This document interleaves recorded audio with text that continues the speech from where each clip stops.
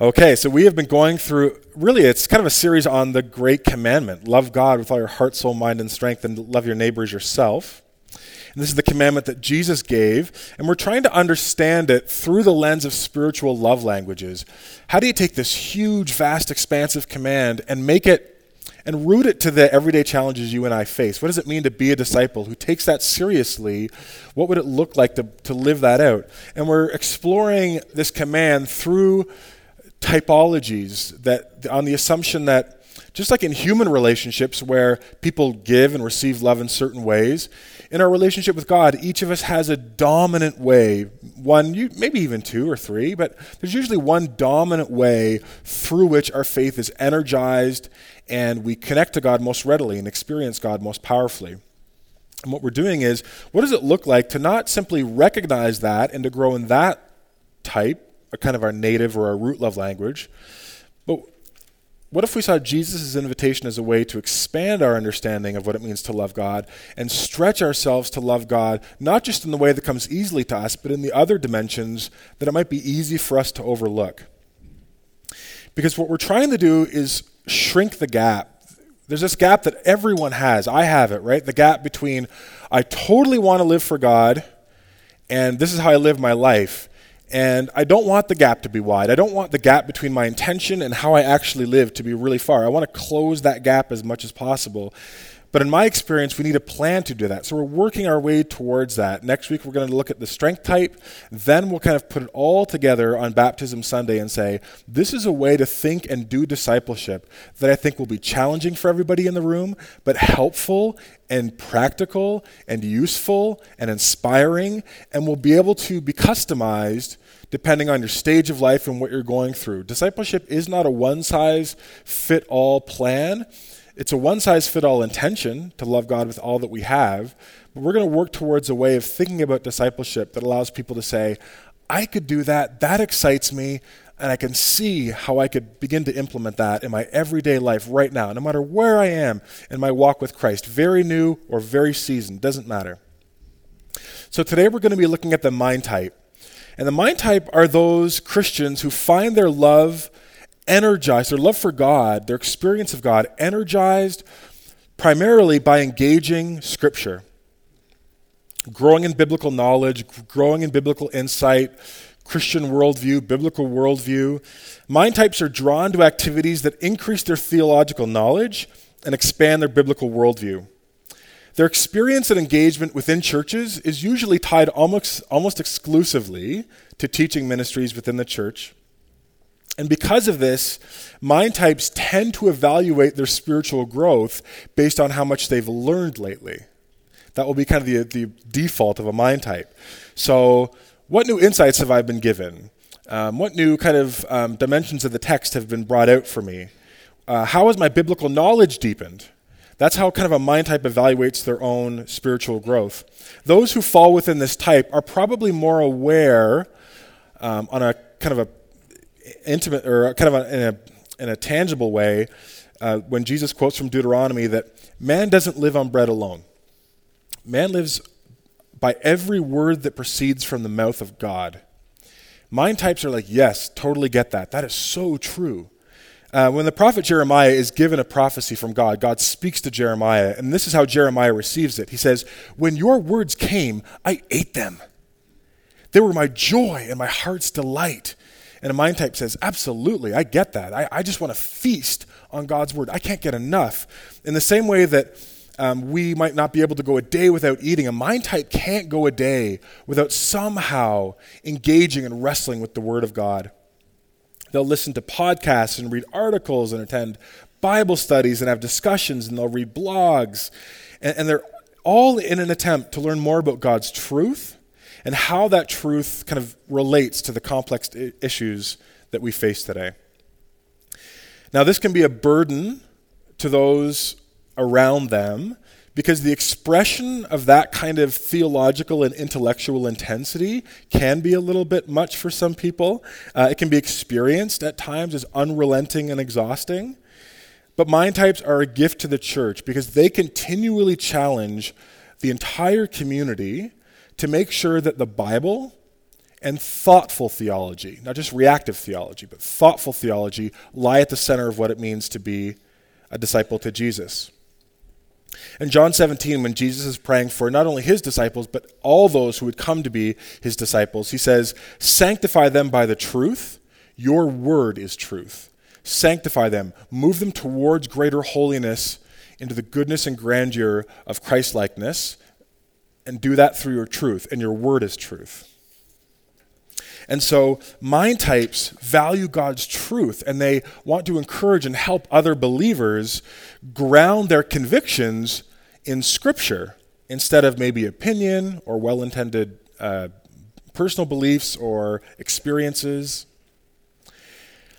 Perhaps the most common stereotype for the mind type is that they're too conceptual and impractical, kind of too heavenly minded to be any earthly good.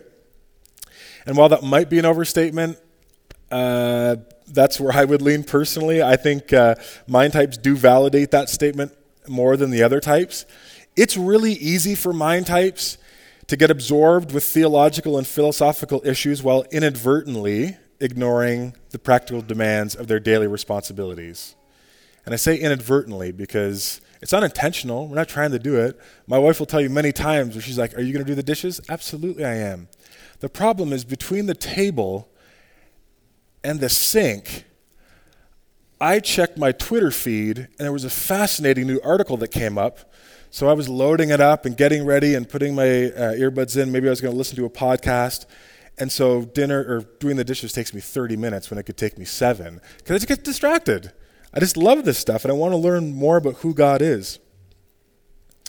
Mind types face a really challenging spiritual journey. And I can say that because this is my type by a long shot. If mind types just accept who they are and say, "I'm a mind type, that's all I'm going to be. I'm not going to worry about growing heart, soul strength. I'm just comfortable where I am," and they just stay in their root type, it's going to become very easy for them to spend their entire lives thinking about God instead of living with God and living for God. That's kind of a fundamental temptation. Mind types like myself can become obsessed with orthodoxies, right teachings, tremendous precision on doctrines, levels of precision that other types are just like, really? Well, that just seems insanely not important in the grand scheme of things, but you're just drilling down to all these precise levels. Mind types can be obsessed on the level of ideas and neglect orthopraxis, right practice. They can so value orthodoxy, right teaching, that they neglect orthopraxis, which is what we need. Mind types like myself, we need that for transformation. Immature mind types are often argumentative, opinionated, critical, because it's very easy for them to see themselves as spiritually superior to other people because they have right theology, or at least they assume they do, because they've done a lot of thinking about it and they've done a lot of reading. They know a lot of the Bible, they take a lot of pride, in the best sense of the word, with hungering and loving God's truth. So it's very easy for them, it's kind of a knife's edge, slippery slope of the heart for them to kind of be like, I'm kind of a bit more of a mature Christian because I'm grounded in the Word. This can be especially true, I think, in kind of Bible-believing evangelical churches, because in general, it's the mind types within the community that tend to be celebrated and put forward as the models for what a disciple should be. People who know theology, who know their Bibles really well, can articulate it really well. Those are unconsciously often the people that the church holds up and says, "Oh, this is what it looks like to be a disciple." And then what happens is soul types and strength types and heart types, it's never articulated, but you just kind of feel it in the air that you're kind of a bit of a second-class citizen. And so again, part of what what I would be praying for and hoping for is that as a community, we become a church where all the types are honored and where we recognize that discipleship isn't about picking which of the types does God love the most or any of that crazy language. Instead, we say what God wants is disciples. And disciples are people who are trying to grow in their root type, but growing in all the types, learning to have a fully orbed relationship with God, multi-dimensional, rich relationship with God. But mind types can be prone, especially if there's a lot of pride issues in their heart, can be prone to a sense of spiritual superiority. And because of that, it's often a very difficult and ego-bruising journey to be confronted through experience and through Scripture, the words of 1 Corinthians 8:1. Knowledge puffs up, but love builds up. Knowledge in and of itself, even if it's theological and grounded and good, but in and of itself, that can be an instrument of the devil. Paul talks about that in 1 Corinthians 13. If I can fathom all mysteries, if I know all this stuff, but if I don't have love, it's worthless. That's a hard word for mind types to hear, but they need to hear it consistently. So this morning, as we've tracked through the heart and the soul types, we get to the mind type now. How many people here would say, I think this is probably my dominant type? It's not that you only experience God this way, but the predominant way you experience God is by wrestling with the text and getting into Scripture and just engaging the Bible. How many of you would identify as a mind type? Put your hand up really high. This is important for me to see. Okay. I'll tell you why that's important for me to know, because it's so far in the vast minority of people in this church, which isn't a bad thing, but that's a challenge to me pastorally, because there's only 7 of you who we're going to kind of immediately gel. And my temptation pastorally, unconsciously, will be to, I hope it isn't now, but it would have been maybe 5 or 10 years ago, to be like, oh, those are the people that actually really get it. So guys, let's have a little holy huddle at the front. Kevin's like, yes. He's like, let's have a little holy huddle. And of course we're going to love our church. The way we're going to love them is by helping them to become like us, because we have the right type. And that's not the, and that's again, that's just a very egocentric way of understanding what discipleship means. But it's a challenge to me pastorally, because I'm a mind type pastor. I'll always be a mind type. That's my dominant role, my dominant love language with God. But it's important for me to see how few mind types there are here, so that I can make sure that I'm learning to stretch and grow myself as a speaker in those other ways. That I'm peppering my messages and my teaching and what we do as a church in order to speak a spiritual love language that isn't native to me, but is much more native to the majority of people here. To the 7 of you, we need you. We love you. We appreciate you. We need you to encourage and challenge us to make sure that our lives are being shaped by God's word, and that our lives are being lived under the authority of God's word, and not kind of a Christianese, I'm pretty sure the Bible somewhere says this, or strong opinions, or even heartfelt, sincere experiences. Mind types are so good at calling us continually back to the word of God as the foundation, kind of the starting point and the end point of what it looks like to honor God with our lives. Now, I couldn't talk about mind types without teaching on one of the most probably famous but most important scriptures on the mind, which is Romans 12, verses 1 and 2. So if you have a Bible, you can go there. I'm going to read it here in a second. But before I do, I got to set a little bit of a context, which is Romans 1 through 11. Because often when this Bible verse is quoted, it's just quoted as, therefore, brothers and sisters, ... And the therefore is there for a reason. It's there because something has been said and communicated that now what is being said is the conclusion and logical follow to that thing. So in chapters 1 to 11, I'm not going to break down every chapter, but here's kind of the gist of what's going on here. Paul is laying out to a bunch of Christians in Rome. That's why it's called the book, the Epistle to the Romans. It's a congregational letter written by an early church apostle to a church in Rome. He starts with the gospel in chapter 1, and he calls the gospel the power of God for the salvation of everyone who believes. He says the gospel is a power. It's not just an idea, it's an actual power that can change things. And he begins by highlighting how every human stands in judgment before God because we've rejected God, built our lives around some kind of idol. The idols kind of change depending on the culture and depending on the person, but everybody has substituted the true and living God for an idol of their own making. And while we deserved separation from God, hell, and wrath, while we deserve for God to say, you know what, you've made your bed, you're going to lie in it, I'm walking away. Paul says, think and reflect. God would have been fully justified to do that. And yet what we see in redemptive history, in Israel's story, in the history of what God's been doing, is God is doing the opposite movement. He's constantly calling us back. He's incredibly faithful. He's incredibly patient. He's fighting for us. He's trying to woo us back. He's pursuing us. God could have judged us and brought us to an end, and instead, he's working gently and slowly to save us, to reclaim us. We were spiritually dead through Adam.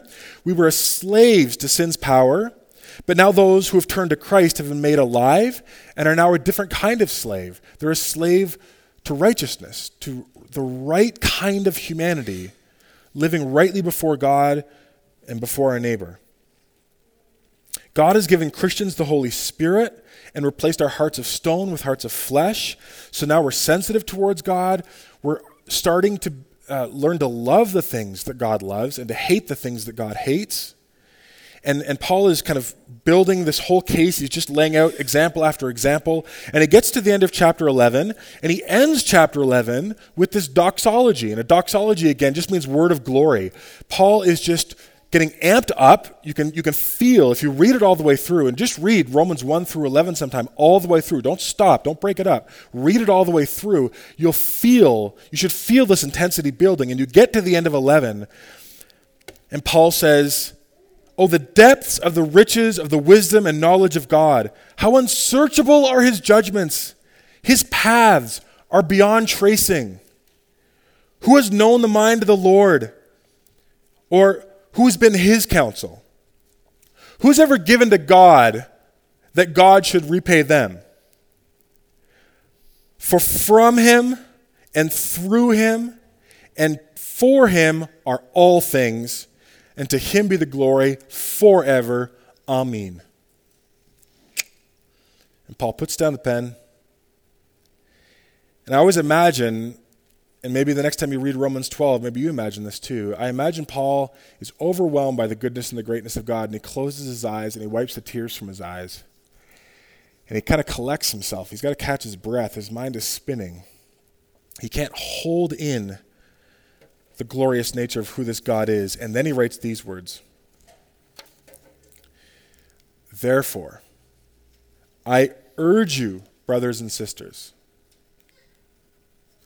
in view of God's mercy, to offer your bodies as living sacrifice, holy and pleasing to God. This is your true and proper worship. Do not be conformed to the pattern of this world, but be transformed by the renewing of your mind, and then you will be able to test and approve what God's will is, his good, pleasing, and perfect will." When we become Christians, God puts a supernatural desire in our hearts to live for him, to become living sacrifices. We might not understand what that means, but that desire gets planted in us. And we begin to desire and to long to be holy people and to live lives that are pleasing to God, whereas before we were just living to please ourselves in some way, shape, or form. And Paul says the nature of this new kind of life is summarized in this line: "Do not be conformed to the pattern of this world, but be transformed by the renewing of your mind." He starts by saying, "Do not conform to the pattern of this world." There's not a lot of translational tricks or interesting insights here. It really just means what it says. Don't shape your behavior. The word conform is referring to just the way you live out your life, your behavior. Don't shape your behavior according to the patterns of this world. Now, world there does have a slightly different meaning than what we think of as like the world. You mean creation? No, it's a world that's sometimes translated as aeon or age. Don't behave according to the patterns of the age. Now, why would he say it that way? Sometimes in the Bible you hear about the present age or the age to come, or surely I am with you always, even to the end of the age.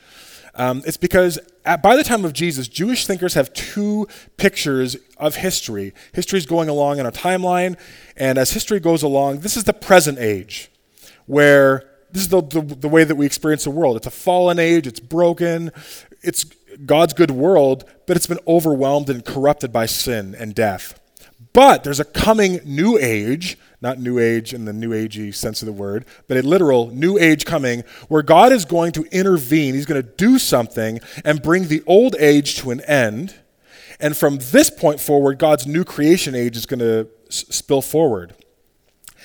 And the marker, how Jewish people assumed and thought, because they read this into the prophecies of the Old Testament, what was going to be the line between the old age and the new age was the resurrection of the righteous. When the dead who are righteous in God are raised bodily, they're resurrected, that will signal the dawn of new creation. So early Christians have a bit of a paradigm shift to go through, because there was someone who was resurrected, and he was truly righteous, but it was just one. It was just Jesus. And now the early church, these new Jewish, then now Christian believers are saying, maybe it wasn't the old age, stop, new age. Maybe these overlap because the Son of God has been resurrected. God's new age, his new creation force has started.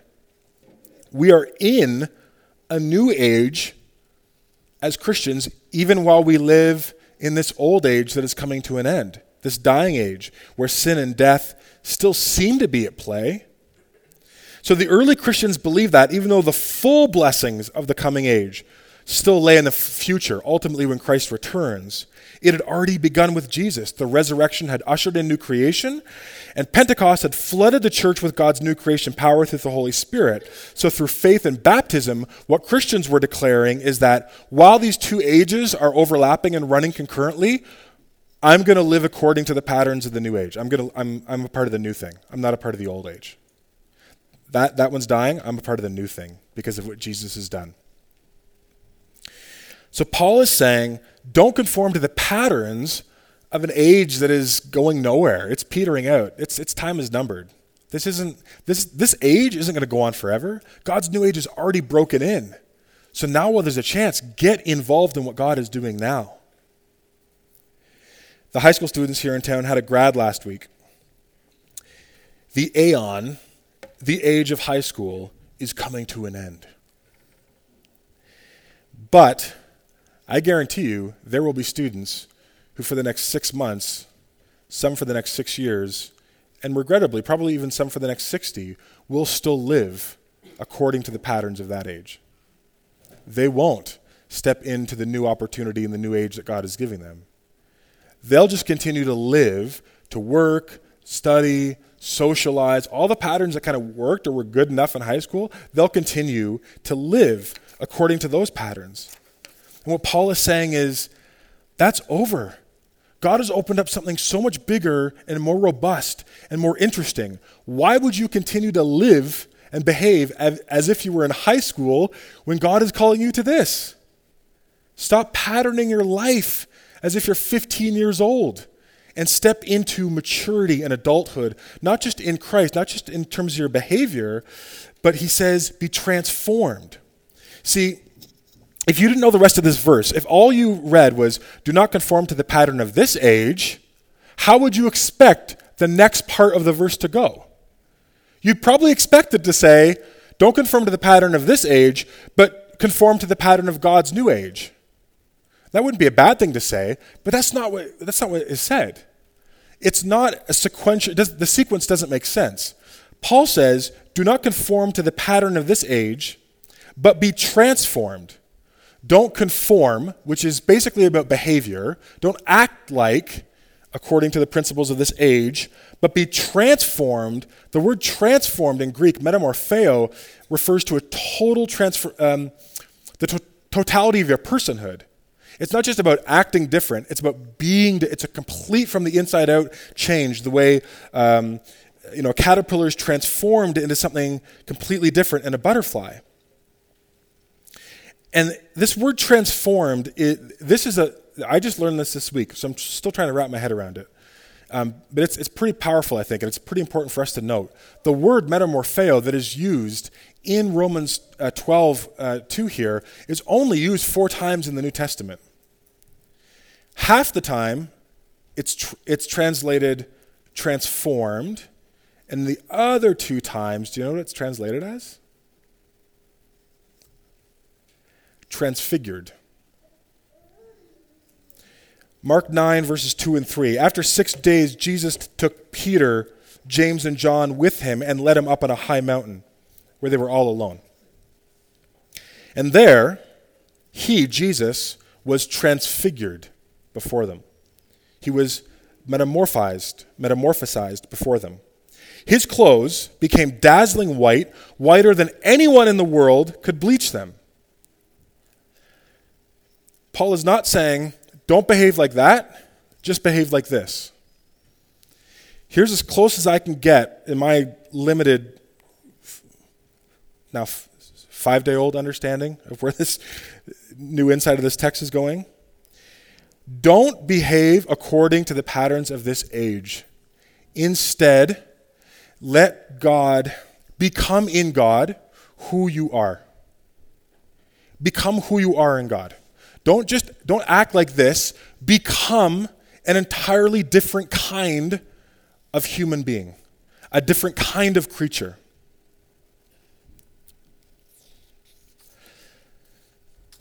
Here's a really important takeaway that I really hope everyone hears this. The Christian life isn't a modification or improvement on one's behavior. Christianity at its heart isn't people who have decided to try and be better people. That's not the heart of Christianity. It's a good thing to try and be a better person. The world would be better if more people took that seriously. That's called moralism. I want to become a more moral and decent and ethical human being. That's a good thing. That's not what Christianity is at its foundation. Martin Lloyd-Jones, the famous British preacher, says, Christians are concerned primarily not with an improvement or reformation of their behavior, but a transformation of their character. And Ravi Zacharias says it even more powerfully. Jesus did not come to make bad people good. He came to make dead people alive. That's what's going on here. Don't just pattern yourself this way or think that Christianity just means behaving a little bit differently. Allow God to rise you up. Allow yourself to be born again into an entirely new kind of life through the power of God's Spirit and God's Word. And Paul says this is available to anybody in Christ, but it happens through the renewing of your mind. A renewed mind is what happens when Christians actively seek to be influenced and challenged by the Word of God, by the Spirit's power. And so it happens as believers saturate their lives with the Word of God. They listen, they study, they reflect, they memorize, they read with a heart that is quick to obey what they find there. That's what it means to pursue the renewal of the mind. At the center of Christianity is a mind that is alert and awake to who God is and who we are and what we're called to be, and it's part of this new age, part of this new creation in Christ. And to be a Christian is to have a mind that is on fire with new creation imagination, not just mimicking what you've known, not even just mimicking what you've known in your church context for the last 30, 50, 60 years, but saying, if I am becoming this in Christ, how now should I live? From the totality of my personhood, from the inside out, not just, I'm going to try and not do these bad things and do some of these good things. It goes much deeper. It's much more profound than that. So Romans 12, 1 and 2, some Christians have read it as a call to get away from the world. Don't conform to the patterns of this world. Oh, don't be involved in this world. That's not what it's saying at all. It's actually a call to live as an entirely different kind of human being in the world. Live in the world. Go into your workspaces, go into your school spaces, go into your families and into your relationships, but just don't go in copying the patterns of this world. Go in transfigured. Be an entirely different kind of presence because of what God is doing in and through you. And that different kind of human being happens as we pursue a renewed mind. Lastly, Paul says, don't conform to the pattern of this world, but be transformed by the renewing of your mind, because then you will be able to test and approve what God's will is, his good, pleasing, perfect will. Some people sitting here and you're like, why would I even bother doing this? That sounds like a lot of work. Sounds like a lot of reading, a lot of thinking. Why do I need the renewed mind? Why should I even want it? Because as your mind is renewed, you will come to discover something. You will come to know God's will. And more than that, you will come to know that his will, his deepest intentions, his most fundamental posture towards you is good, and it's pleasing, and it's perfect. Now that's important because I want you to think for a moment in your mind's eye. Think of everybody that you know who is not a Christian, is not a believer, they're antagonistic towards God.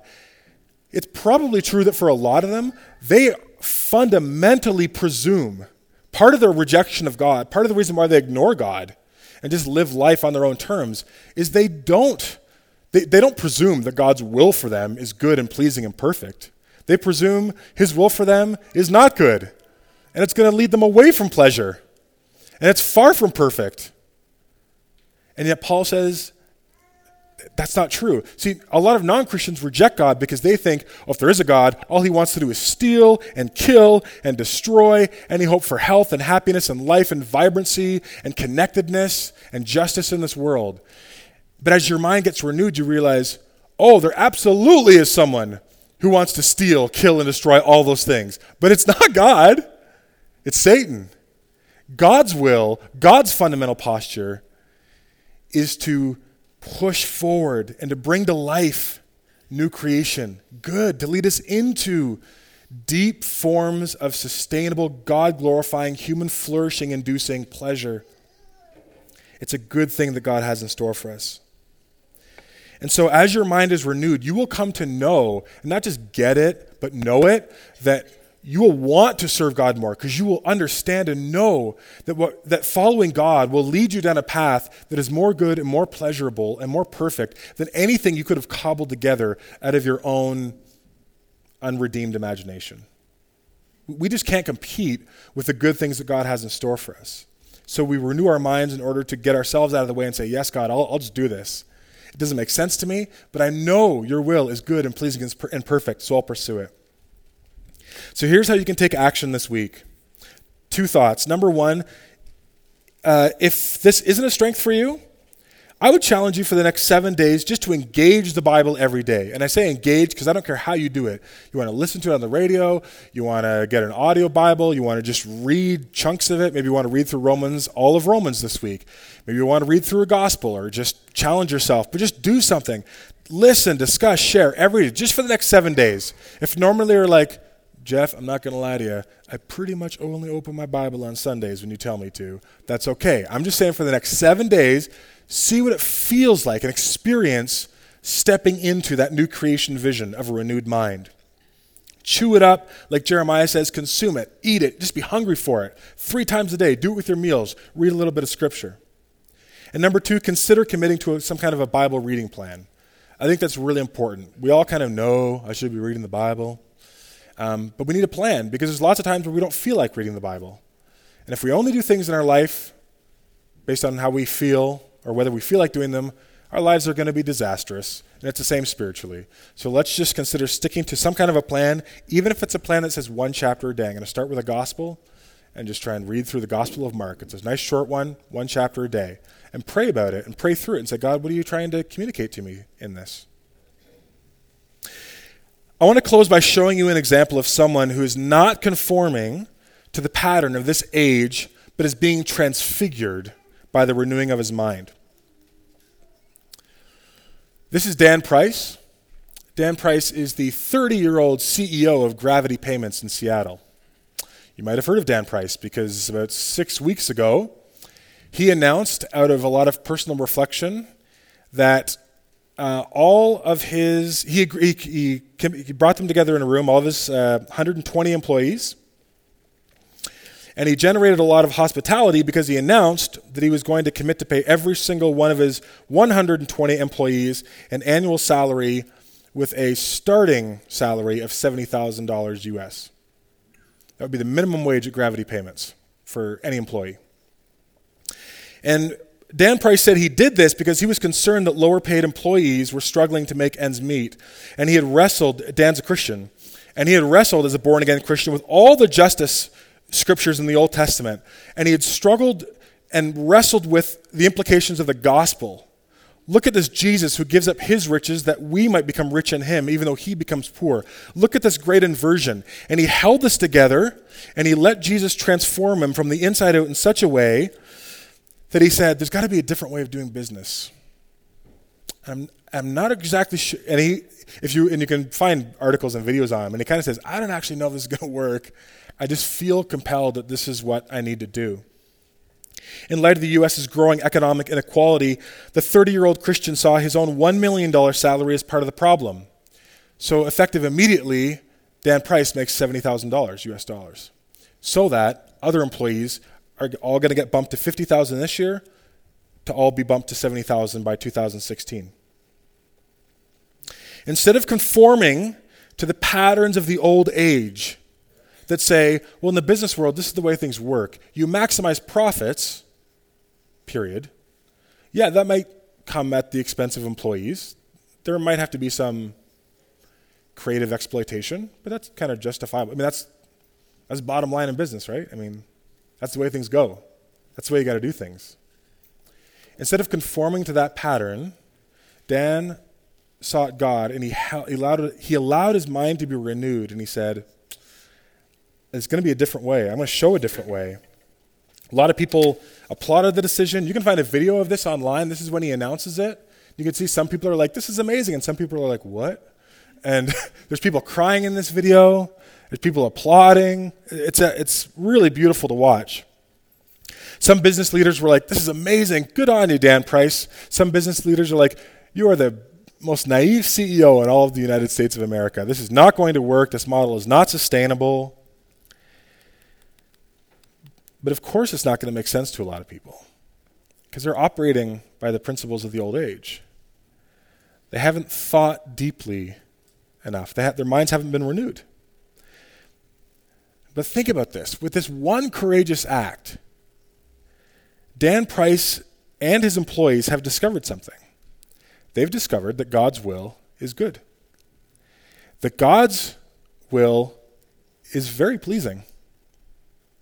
And that God's will is perfect. God's intentions for his business and his employees are so good. And now a lot of the employees in that company who are not Christian, they now know that. They felt that in a very real and tangible way.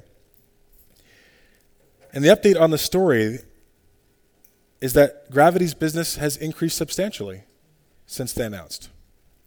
And I think the reason is because other clients who were having their credit card payments and stuff processed by other conglomerates who were just like maximum profits. They said, I don't just see Dan operating business with some modifications. I don't see just like, well, this is the way some people choose to do business, but like we're just going to tweak some things. What they see is a transfigured business model. They actually say, no one's doing this. This doesn't make sense according to the patterns of this age. It's like it's an entirely new way to do business. It's an entirely new way to be a CEO, and people want it. They want to be a part of that. They sense, even if they can't articulate it, they sense something fundamentally good, pleasing, and perfect is happening here. I want to get close to that. And if we allow ourselves to be transformed by the renewing of our minds, our neighbors will find themselves interested and hungering and haunted by what they see, because they'll see more than just an exchange of some bad behaviors for some good ones. They're going to see an exchange between an old age and a new age, between moralism and transformation in Christ. Let's pray. God, as we leave this place, may our hearts, may you light our hearts on fire. May our imaginations be ignited with what can happen when we no longer conform to the patterns of this age and allow ourselves to be transfigured by your grace. In you, Jesus, we are dazzling white. You have made us brighter and whiter and purer and cleaner and more powerful than is possible anywhere else, God. And would you please, please, please do that work of transformation in us. And may others see it. And may others hunger for it. May we lead them to you so that they can find it. In your name, amen.